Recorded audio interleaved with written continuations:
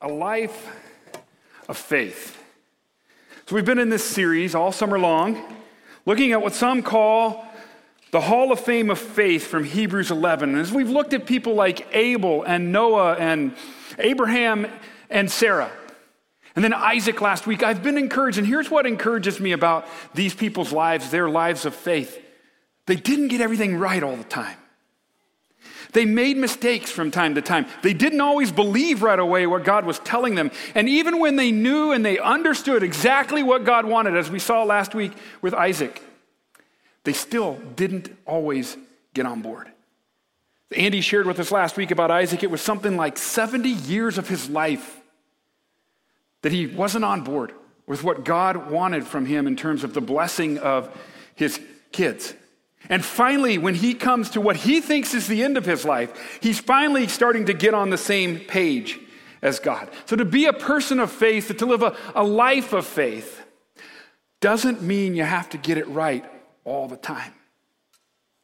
We're going to see that same idea play out again today in Jacob's life. Jacob is another one-liner from Hebrews chapter 11. You don't even have to turn there, because I'm going to read the passage to you, and then we're going to jump elsewhere.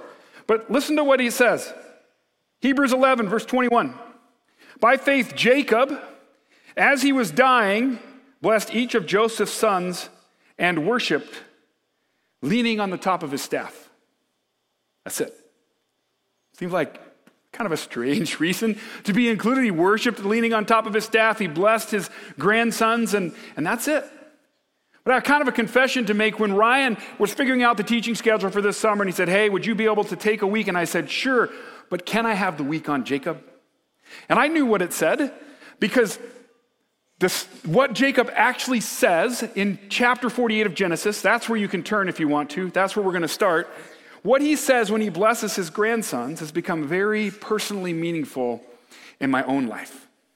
So Genesis 48, where this event happens, the blessing of Joseph's sons, let me set the stage for you. Jacob and his entire family, his sons, their wives, their children, the grandchildren, they have all moved to Egypt to survive a famine that was going on. It was a huge famine. And the reason they're able to do that is because Joseph is there. He's second in command in Egypt underneath Pharaoh. He has provided, kept grain back there. There's enough there for anybody that needs it. And Joseph is there because his brothers sold him into slavery in Egypt years before. Jacob has thought that Joseph has been dead. He mourned him, everything, because the brothers said he was mauled by an animal. They didn't say, well, we sold him into slavery. So that's why Joseph is there, and that's why they are provided for. And so in chapters 46 and 47 of Genesis, Jacob's family moves to Egypt, and there's a joyful reunion. And now Jacob is at the end of his life, and Joseph brings his sons to his father Jacob for their blessing. And that's chapter 48 starts. Jacob is reminiscing. He's looking back over the course of his life. He's remembering what God has done. And I believe that the blessing that he gives to his grandsons specifically, he's stating what he really ultimately believes to be true about God. Look with me at verse 15 and 16 of chapter 48. Jacob blessed Joseph and said, the God before whom my fathers Abraham and Isaac walked, the God who has been my shepherd all of my life to this day, the angel who has redeemed me from all evil, may he bless the lads, and may my name live on in them and the names of my fathers Abraham and Isaac, and may they grow into a multitude in the earth.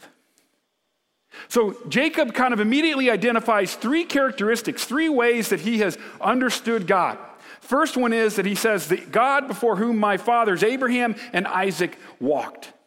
What he's doing here with this identification is recognizing this is a personal God. Yahweh, the God he's blessing them and asking to bring a blessing on them, is a personal God. The idea of walking with God goes all the way back to Genesis, when God would come into the garden in the cool of the day and he would walk with Adam and Eve. The gods of the Egyptians, all the gods around them at this time, they are not a personal God. They do not walk with their people. They do not care that much about their people. They just want their people to serve them. So, personal God. Second thing he identifies is this idea that God has been his shepherd all of his life to this day. This, by the way, is the very first place recorded in Scripture where God is identified as a shepherd. You might think it was David because he's really well known, Psalm 23, but no, it was Jacob. Because Jacob was a shepherd himself. And what he is recognizing is that as I was to the sheep, so God is to me, protecting me, providing for me throughout my life, feeding me throughout my life. And then the third thing he identifies is the angel who has redeemed me from all evil. Now that refers to specifically a wrestling match that Jacob has with an angel that we're going to get to eventually. We're going to look at that today. But there's a lot packed into these verses. And so what we're going to do is flash back through Jacob's life and see if we can understand a little better what's he getting at. How did he come to understand God in this way as a shepherd who has walked with him, as an angel who has redeemed him? Jacob, by the way, is one of the most confusing characters in the book of Genesis. He is a schemer. He is a deceiver. He is a bridge burner. He runs away. Most of the time, a good amount of the time, his life is anything but an example of living by faith. Yet he is the one, he is the man from whom God brought forth the 12 tribes of Israel. God changes his name, we'll see that this morning too, and brings forth the 12 tribes from him. Jacob's life covers some 24 chapters, a lot of stuff. Obviously, we're not going to cover it all in detail today. I'm going to summarize certain stories for you, tell you what chapter we're in along the way. But there's a lot. And as I was trying to get a handle on the scope of Jacob's life, I went back and reviewed Brian's messages from when we went through the book of Genesis years ago, and they are fantastic. And this is where a lot of the ideas that I'm sharing started for me. And I would encourage you, over this next week, take your own time and read through the stories of Jacob's life. Starting in chapter 25, which is where we're going to go next. Starting in chapter 25 is where he is born. He dies in chapter 49. I think you'll be enthralled with how God works despite Jacob's scheming and his deceitfulness. But Genesis 25, verse 21. Andy actually read this last week because it also encompasses Isaac and Rebekah, and we were looking at Isaac's story last week. So look there. It says, verse 21, Isaac prayed to the Lord on behalf of his wife because she was barren, and the Lord answered him, and Rebekah, his wife, conceived. But the children struggled together within her. They were wrestling. And she said, if it is so, why then am I this way? So she went to inquire of the Lord.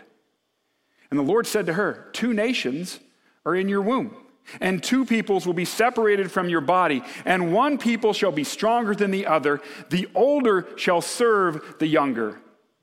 And when her days to be delivered were fulfilled, behold, there were twins in her womb. And now the first came forth red, all over like a hairy garment, and they named him Esau. Afterward, his brother came forth with his hand holding on to Esau's heel. He's still wrestling. So his name was called Jacob, and Isaac was 60 years old when she gave birth to them. So Jacob comes out of the womb, grasping his brother's heel, still wrestling with him. So he's called Jacob, which means one who grasps the heel. Now, a little bit later, Esau would kind of redefine that as one who supplants or one who takes the place of, because Jacob does take the place of Esau. In fact, we were just told, God told Rebekah that the older would serve the younger, that Jacob would be the more powerful one, the one that would get served. And that's exactly how things play out, right? As the boys grow up, Andy covered this last week, Jacob steals Esau's birthright. Esau's coming in from the field. He's starving. He's hungry. He says, I'm about to die. Would you give me some of that really good smelling food that you got cooking there, that stew? And Jacob says, well, sure. I'll give you a bowl of stew. But you have to give me your birthright. See, he's scheming already. So Esau says, well, sure, what good is my birthright if I'm about to die? And so Jacob gives him the stew, he eats it, he goes out, and we're told that at the end of that story that Esau despises his birthright. And so a little bit later, chapter 27 of Genesis, we talked about this last week as well. Jacob deceives his father, Isaac, who is old. He thinks he's about to die. He's blind. And he goes in and he steals the blessing of the firstborn that was meant for Esau. He puts goat skins onto his arms, the hair of goat skins, and onto his legs, because Esau is a hairy man, right? He was described as that, but Jacob is a smooth man. He doesn't have a lot of hair on his arms and legs, so he puts these goat skins on. And he goes in to Isaac, and Isaac says, "Come close to me." And he feels the goat hair and thinks of Esau, and so he gives him the blessing of the firstborn that was meant for Esau. And it's at this point when Esau says, "Surely he is named correctly. He is named Jacob, one who supplants, one who takes the place of." And then he swears that he's going to kill Jacob. And so Jacob flees. He runs away. At the urging of his mother Rebekah, he goes to his uncle's house, Laban, to find a wife. And while he's on his way, he has a dream, and God appears to him and he blesses him. This is Genesis 28. Let's look at this dream. Verse 12. He had a dream. Jacob had a dream, and behold, a ladder was set on the earth with its top reaching to heaven, and behold, the angels of God were ascending and descending on it. And behold, the Lord God stood above it and said, "I am the Lord, the God of your father Abraham and the God of Isaac. The land on which you lie, I will give it to you and to your descendants. And your descendants will also be like the dust of the earth, and you will spread out to the west and to the east and to the north and to the south. And in you and in your descendants shall all the families of the earth be blessed. Behold, I am with you and will keep you wherever you go, and will bring you back to this land, for I will not leave you until I have done what I have promised you." Then Jacob awoke from his sleep and said, "Surely the Lord is in this place, and I did not know it." So in chapter 48, when Jacob is looking back over his life, this is one of the things that he's remembering. God promised him that he would give him the land. He promised him that his descendants would multiply like the dust of the earth to the west and the east and the north and the south. And God promises that he himself will be with Jacob. Wherever he goes, he will keep him and bring him back to this land, and he won't leave him until he does what he has promised. This is where this idea of God being a shepherd and keeping him and protecting him and being with him begins to start in Jacob's life. Basically, what's happening here is God is renewing the same covenant that he made, the same promise he made to Abraham, that he made to Isaac. He is now making it personally to Jacob. He's saying, "I will be the God who walks with you and shepherds you all the days of your life." Go on with our story. Jacob's on his way to Laban's house to find a wife. Many of you possibly know what happens. This is Genesis 29 and 30. By the way, I'm going to summarize it for you. He works for 7 years for a woman named Rachel to be his wife, but on the wedding day, Laban deceives him and gives him Leah as a wife. And so he works another 7 years for Rachel. And now he has 2 wives. And those wives begin to bear him many children. Jacob is ready to head back home. But Laban talks him into staying a little while longer, because Laban has recognized that the blessing of God is upon him because of Jacob's presence. So God uses this extra time to bless Jacob some more, to strengthen his herds, to give him more flocks. And then Jacob has another dream, Genesis 31, 11 through 13. And God tells him this, basically, that he has seen all that Laban is doing and that he is taking care of Jacob, and it's time to leave. It's time to return to the land of your birth. So Jacob leaves. But I want you to notice one specific verse in Genesis 31. Genesis 31, verse 20. Does it say, "And Jacob deceived Laban the Aramean by not telling him that he was fleeing." Why does Jacob deceive? Why not just tell him, "It's time for me to go"? I mean, it's clear if you were to read the stories, there's not this great relationship between Jacob and Laban. We already know, like, he deceived him and gave him Leah first and all of that. But God has just told him to go. So why not just go to Laban and say, "Hey, my God has appeared to me. He said it's time for me to go home. I'm leaving." I think because Jacob is a deceiver. This is the way he operates. He wants to do it his own way. God has blessed him. God has promised several times to be with him. Yet Jacob continues to try to do it his own way. So Jacob flees. Laban pursues. Laban catches up to him. But we're told that God deals with Laban in his own way. And now as we come to chapter 32 of Genesis, Jacob has to face his brother Esau. And remember, Esau has vowed to kill Jacob the last time they were together. It's been something like 20 years since that happened. Has time healed that wound? Well, Jacob sends messengers to Esau. They come back and tell him Esau is on his way. He's got 400 men with him. So the question is Jacob going to trust God or not? Well, look at what he says. Verse 7 of chapter 32. Then Jacob was greatly afraid and distressed, and he divided the people who were with him and the flocks and the herds and the camels into 2 companies. For he said, if Esau comes to the one company and attacks it, then the company which is left will escape. So we know he's afraid. I think I would be afraid too. He divides his people into 2 camps. Now the irony of this is, just at the beginning of the chapter, of chapter 32, he names the place Mahanaim because the angels of God had met him there. And he said, this place is 2 camps. It's our camp and God's camp. But now he has divided his own camp into 2 camps, thinking, well, if Laban, or if, too many names, if Esau attacks, if he attacks one camp, one other will escape. It's like he's forgotten about God's camp completely. So is he going to trust? Well, he prays.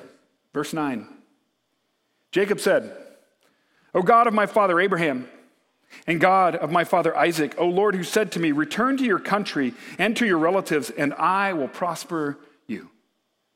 I am unworthy of all the loving kindness and all the faithfulness which you have shown to your servant, for with my staff only I crossed this Jordan, and now I have become 2 companies. Deliver me, I pray, from the hand of my brother, from the hand of Esau, for I fear him, that he will come and attack me and the mothers with the children. For you said, I will surely prosper you and make your descendants as the sand of the sea, which is too great to be numbered. So Jacob prays. He recognizes who God is, who he has claimed to be, all that God has given him, the blessing that has come upon him, and he asks for deliverance.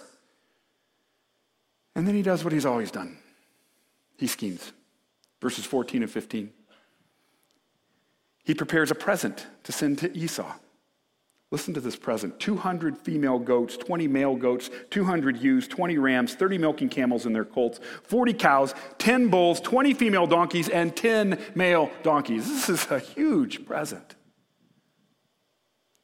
Maybe if I give him enough, he won't come and attack us. Maybe I can buy him off. So he sends the present to Esau. He sends the rest of his family and his possessions and his wives and children across the Jabbok River, and he is left alone. And an angel comes and wrestles with him until daybreak. That's Genesis 32, 24 through 30. Then Jacob was left alone, and a man wrestled with him until daybreak. And when he saw that he had not prevailed against him, he touched the socket of Jacob's thigh, so that the socket was dislocated while he wrestled with him. And then the angel said, let me go. The man said, let me go, for the dawn is breaking. But he said, I will not let you go unless you bless me. So he said to him, what is your name? And he said, Jacob. He said, your name shall no longer be Jacob, but Israel, for you have striven with God and with men and have prevailed. And then Jacob asked him and said, please tell me your name.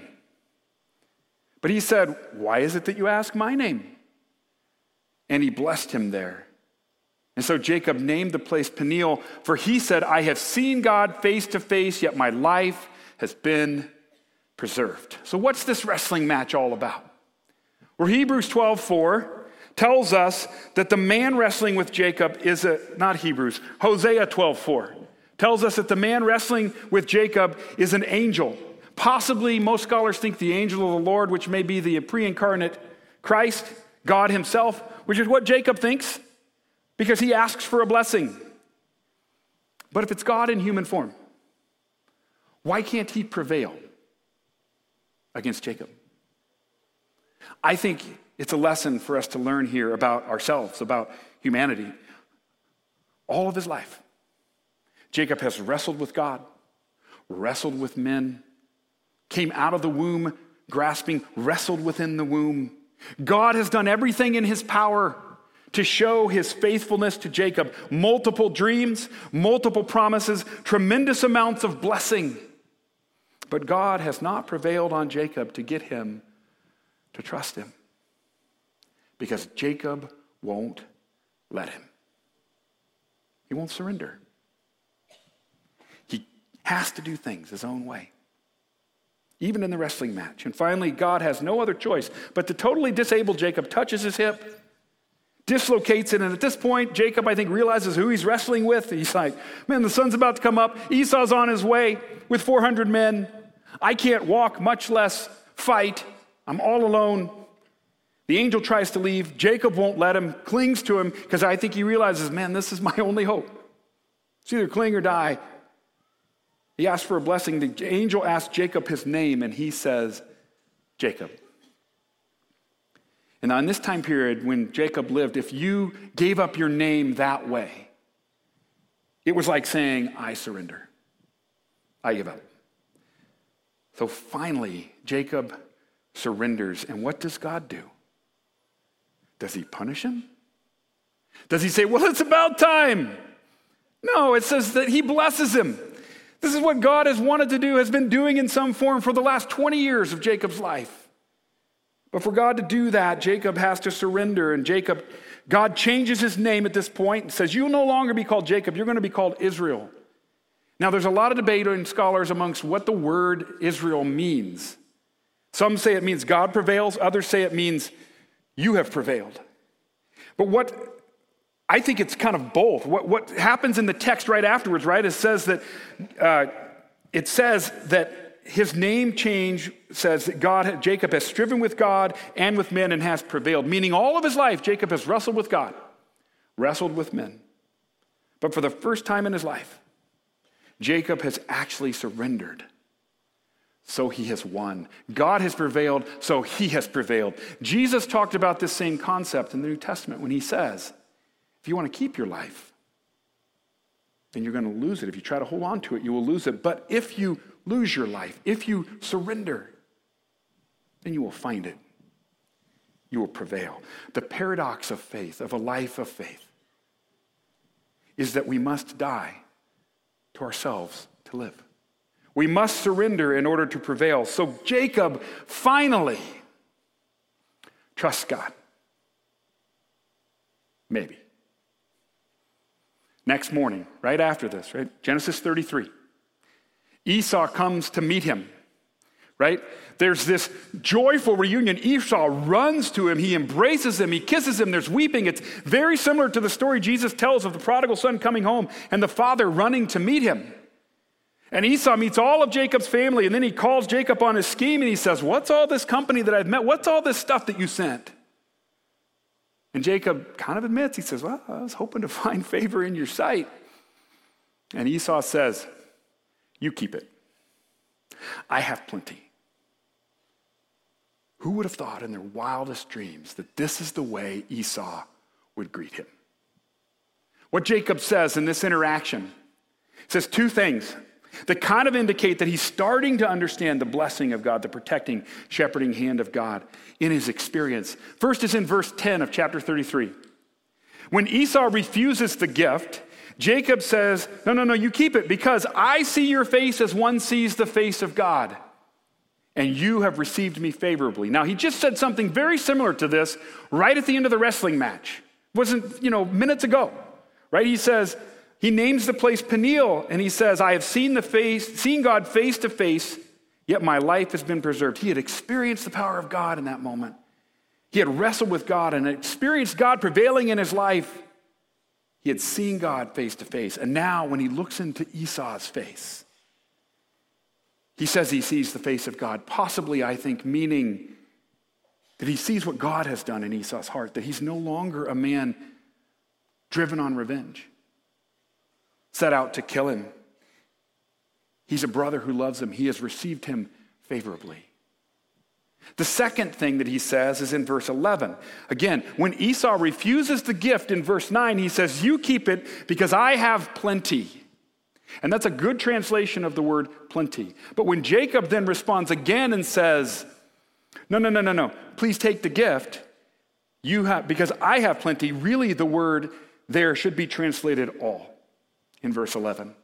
My Bible has a footnote and says literally what he says is all, meaning what he's saying is, please take this gift because I think I'm beginning to understand the blessing of God. You have plenty, but I have it all because there's nothing that God cannot do.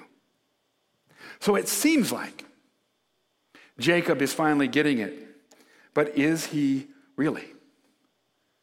Listen to what he does next. Verse 30, still in chapter 33. Esau wants to escort him and his family back with his 400 men as protection. Would have been a huge blessing to have that. Jacob says, no. We don't want to drive the livestock really hard. We don't want them to be exhausted. We need to travel at our own pace. And so you go on ahead. And Esau says, well, let me leave some men with you. They will travel at your pace, go as slow as you want. Jacob says, no. You go ahead. I'll meet you in Seir. It's like he doesn't quite trust Esau. Maybe he's not for real, right? And you're going to see in a second, Jacob isn't trusting God either. Esau leaves. Jacob doesn't go to Seir. He goes to Succoth, which is the opposite direction. And maybe he's just kind of taking the scenic route, going at his own pace. No, verse 17, it says Jacob built a house in Succoth. And eventually he moves to Shechem, even further away. God had told him, go back to your homeland. I'm going to give it to you. But Jacob's still living in fear, still doing it his own way. He's still lying. He told Esau he would meet him in Seir. It's interesting. God changed his name just before this story, but throughout this story, he's still referred to as Jacob. And possibly that's because that's how everybody knows him. Haven't made the transition yet. But possibly it's also because the writer is trying to say he's still living and acting like Jacob. When God changed Abram's name to Abraham, he referred to him as Abraham 100% of the time after that. But from the moment God changes Jacob's name to Israel, he would continue to be called Jacob 45 times. And over the course of his life, he would only be called Israel 23 times. Because that's the way he continued to live.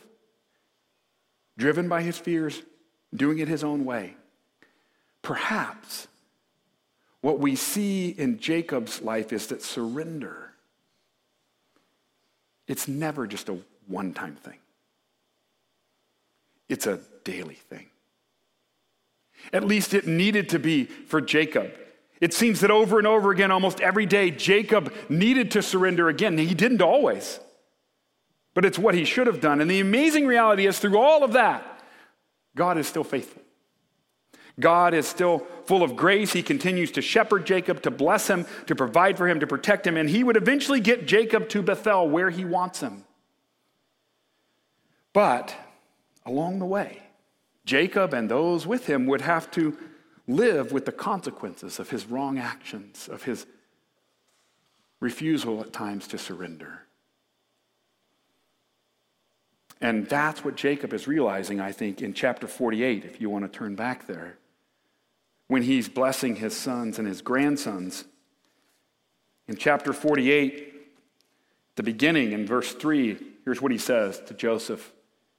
God Almighty appeared to me at Luz in the land of Canaan and blessed me. And he said to me, behold, I will make you fruitful and numerous, and I will make you a company of peoples, and will give this land to your descendants after you for an everlasting possession. He's remembering the promise God made to him in chapter 28 of Genesis that we looked at.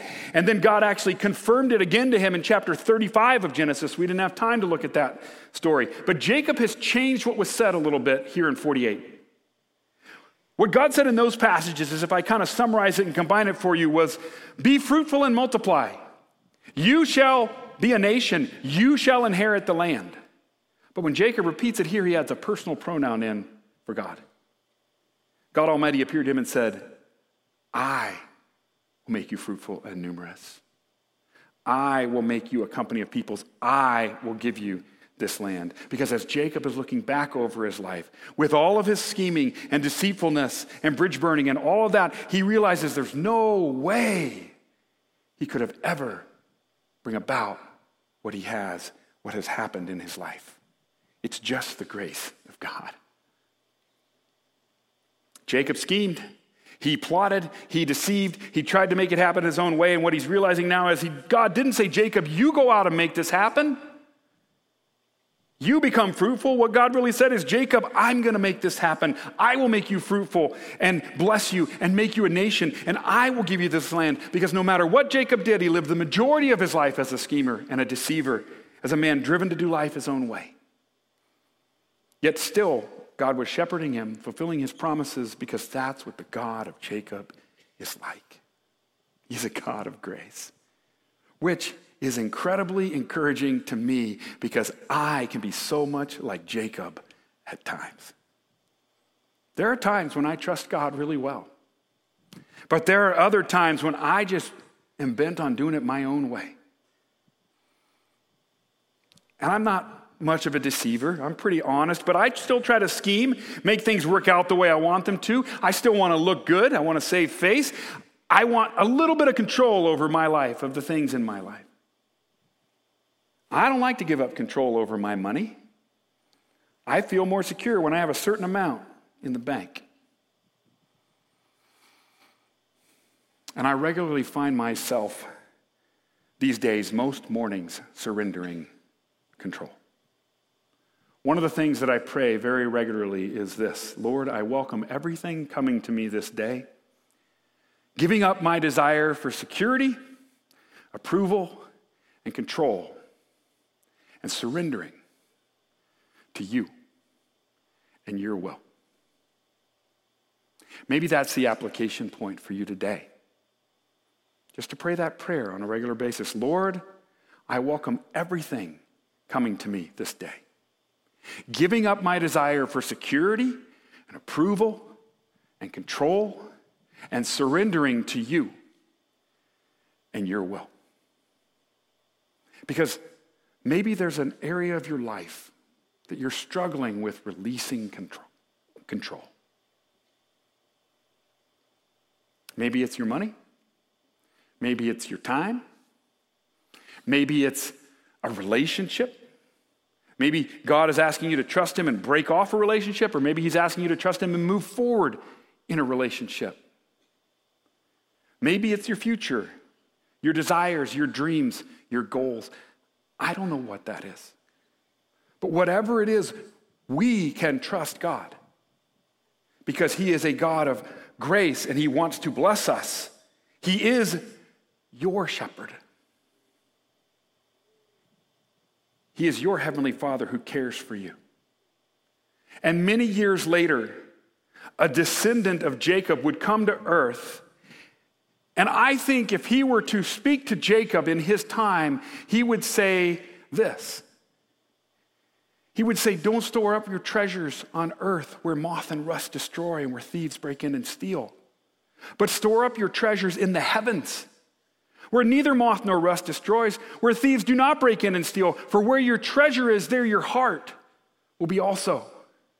The eye is the lamp of the body. If your eye is good and clear and generous, then your whole body will be full of light. But if your eye is bad and dark and stingy, then your whole body will be full of darkness. If then the light that is in you is darkness, how great is that darkness? No one can serve two masters. Either he will hate the one and love the other, or he will be devoted to the one and despise the other. You cannot serve both God and wealth or mammon or stuff. And for this reason, I say to you, do not worry about your life as to what you will eat or what you will drink, or for your body as to what you will put on. Is not life more than food, and the body more than clothing? Look at the birds of the air. They do not sow, nor reap, nor gather into barns, and yet your heavenly Father feeds them. Are you not worth much more than they? And who of you, by being worried, can add even a single hour to his life? And why are you worried about clothing? Observe the lilies of the field. They neither toil nor spin, yet I tell you that not even Solomon in all his glory was clothed such as one of these. If God so clothes the grass of the field, which is alive today, and tomorrow is thrown into the furnace, will he not much more clothe you? Oh, you of little faith. So do not worry then, saying, what will we eat? Or what will we drink? Or what will we wear for clothing? For the Gentiles eagerly seek, and they run after, and they pursue all these things. But you have a heavenly Father who knows that you need all these things. So seek first and quickly pursue and eagerly run after his kingdom and his righteousness, and all these things will be added unto you. Do not worry about tomorrow. Tomorrow will care for itself. Each day has enough trouble of its own. In a sense, to us, I think he would say, don't be like Jacob. Don't try to serve two masters. It's just not possible. Stop trying to always do it your own way. Trust God. Store up your treasures in the heavens. Be generous. Seek the kingdom of God first. Don't worry. And here's why you can do that. Because you have a heavenly Father. You have a heavenly Father who's not just pictured as providing seed for the birds to find. He's pictured as actively being involved in the feeding of the birds, as if he's sitting on a park bench tossing the seed out himself. You have a heavenly Father who is actively clothing the grass of the field in such a way that not even Solomon in all his glory could compare. Will he not much more clothe you? He would say, don't be like the Gentiles who eagerly run after all this stuff. They run after it because the gods they serve are capricious. They don't walk with them. The gods they serve, they always had to know, what do we need to do next to please this God, to make sure that he might take care of us? But you have a heavenly Father who knows your needs. So seek first his kingdom, not your own kingdom. Simplest way to do this is to remind yourself that you have a God who has been your shepherd all of your life to this day. I pray some form of this prayer every morning as well. God, you have been my shepherd all of my life to this day. You are a good Father who is caring for me. I don't have to be in control. Recently, I've actually taken to praying it several times a day. I just set an alarm in my phone with this prayer at 10 a.m., 2 p.m., 4 p.m. And when it goes off, I just, again, take a moment and I say, God, you have been my shepherd all of my life to this day. You are a good Father who is caring for me. I don't have to be in control. Perhaps this is an application for you. The reason I do that is because it reminds me who God is, who I am. It orients me toward his kingdom and not my own. It's an opportunity to surrender again to my good Father. Perhaps that's an application for you to incorporate this into your day. Because the life of faith means surrendering daily to a good Father who is our shepherd. Would you pray with me?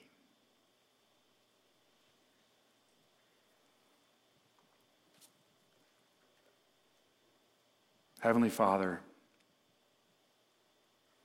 we just recognize that you are a good Father. We thank you for Jacob's life, and not necessarily the way he lived his life, but we thank you for the example of your faithfulness in his life to continue to pursue him, to care for him, to shepherd him all of his life, to provide for him, to protect him, to bless him. And God, I pray that you would help us to recognize that you are worth surrendering to, that you are a good Father. And that whatever the situation is, and I think throughout our lives, different things take the place where we want to do it on our own.